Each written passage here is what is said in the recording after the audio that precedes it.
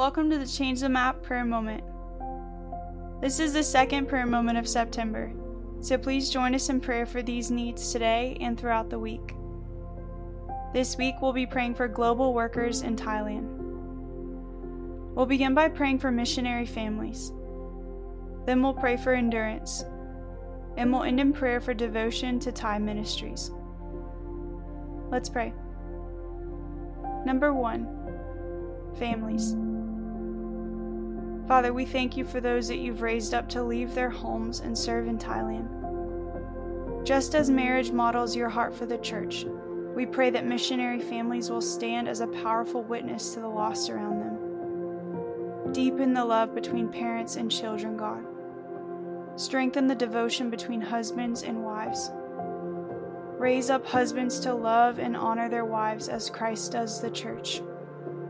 Encourage wives to find supernatural joy in honoring their husbands. Help them be faithfully committed to each other and their marriage covenant. We ask that you bless every Christian relationship in Thailand with greater and greater strength with every passing year that they serve. We pray that your image will come alive more and more in the lives and homes of your adopted family in Thailand. Number 2, endurance. Father, we lift up the many global workers in Thailand who are battling various sicknesses, physical issues, family problems, and emotional discouragement. We ask for a supernatural strength in their lives right now, God. Hold them tightly in your hand, we pray. We ask for your grace, your healing, your comfort, and your protection over every physical, emotional, and spiritual issue that pulls them away from the joy of their calling. We rebuke the efforts of the enemy who fears their obedience in Thailand. We pray that you'll surround them with your dome of protection, God. Your word says, "Even though I walk through the valley of the shadow of death, I will fear no evil, for you are with me." So we pray, Father, that the workers in Thailand would sense your presence even in the darkest of times. Reassure them of your presence. In Jesus' name we pray.